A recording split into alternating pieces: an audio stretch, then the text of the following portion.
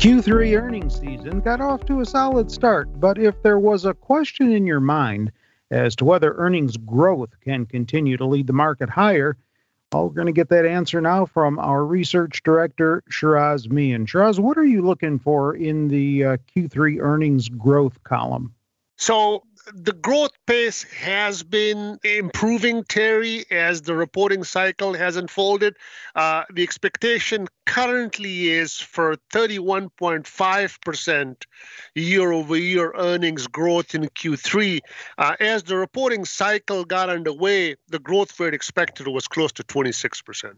But going into the Q3 earnings season, didn't that growth number slip a little bit from Q2? Oh, yes, in a major way. In fact, we had unusually high growth rates in the first half of the year. In fact, in the June quarter, earnings were up 95% on a year-over-year basis. And a big part of that, obviously, was the easy comparisons to the June quarter of 2020, where the COVID impact was severest. But overall earnings were very strong too. So yes, it's a deceleration. The growth is decelerating from the first half's very high growth pace. Consensus, I've seen calls for estimates on the upside, but frequency and magnitude of the EPS beats to moderate from the first half of 2021. Is that what you're seeing? Yes, in many respects, what we saw in the June quarter was in record territory. So we mentioned briefly the growth rate, but the proportions of these companies beating estimates, the magnitudes of the beats, all of those factors were in record territory now. The way Q3 is unfolding, it is good and strong, but not as strong as what we saw in the June quarter. All right, let's take a look at that scorecard. So, including all of the results that came out this morning, we now have Q3 results from 100 S&P 500 members. That's about a fifth. That is, in fact, a fifth of the index's membership. Total earnings for these companies are up 45.3%. Total revenues are up 16.6%. 87% are beating revenue EPS estimates, and 75% are beating revenue estimates. And the comparison to the June quarter, the 87% EPS beats percentage compares to 90% beats percentage in the June quarter, and the 5-year average is 78.4%. So it's above average, but below what we saw in Q2. Okay, and this morning that you mentioned is the 21st of October, just so people are aware of that. So third quarter is typically the strongest for Wall Street. But as we said, estimates moved a little lower going into the reporting season.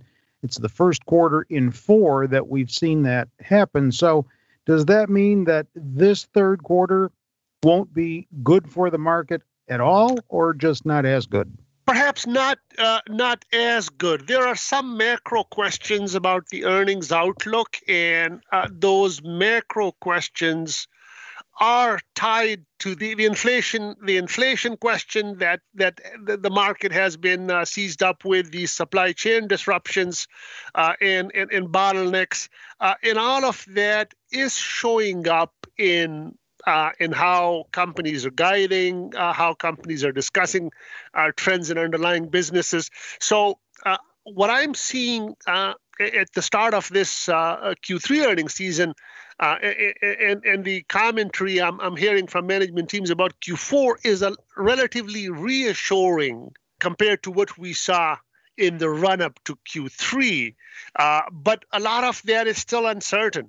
We still don't know whether these macro developments, inflation, supply chain, whether these are temporary phenomenon that get ironed out in a couple of quarters, or something that sticks around here and will weigh on corporate profitability. Yeah, inflation pressures are eroding profit margins, no doubt about that. Is the bottom line then for Q3 going to be based on corporate commentary about margins and how companies plan to pass on rising costs to consumers? Absolutely. That will be the key. In fact, some of the relatively lower margin businesses, particularly in staples and some segments of the retail, those stocks are already under pressure in the expectation that margins in those areas will be under pressure. So, to the extent that management teams can provide us favorable guidance for Q4 and beyond with respect to their supply chains and their cost base, that will be driving the stock price and the market in the aggregate. My sense is that since the broader economy decelerated in Q3 as well, and the hope is that the growth pace resumes from the current period, from Q4 onwards, we'll see some follow-up response in the market as well. What sectors do you see as top performers this quarter? I would think technology should be the biggest driver. Technology in the aggregate has the least exposure to these macro questions. They have the most pricing power, and they typically don't have their stuff delivered on a UPS truck. So it should be easier for the Microsofts and the Googles of the world to have outsized results and not be impacted by these macro questions. We saw some impressive numbers from the finance sector as well, but I strongly feel that the staples and the consumer-facing sectors and industries will be struggling this earnings season. All right. We're going to keep an eye on your written commentary on Zacks.com in between these audio podcasts. Earnings preview on Mondays, earnings outlook written commentary on Thursdays with our research director, Shiraz Mian. I'm Terry Ruffalo.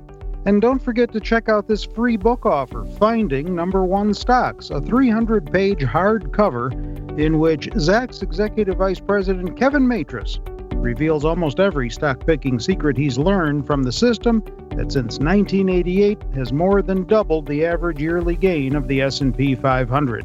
Get details at Zacks.com/promo. This material is being provided for informational purposes only, and nothing herein constitutes investment, legal, accounting, or tax advice, or a recommendation to buy, sell, or hold a security. Do not act or rely upon the information and advice given in this podcast without seeking the services of competent and professional legal, tax, or accounting counsel. Publication and distribution of this podcast is not intended to create, and the information contained herein does not constitute an attorney-client relationship. No recommendation or advice is being given as to whether any investment or strategy is suitable for a particular investor. It should not be assumed that any investments in securities, companies, sectors, or markets identified and described were or will be profitable. All information is current as of the date herein and is subject to change without notice. Any views or opinions expressed may not reflect those of Zacks Investment Research as a whole.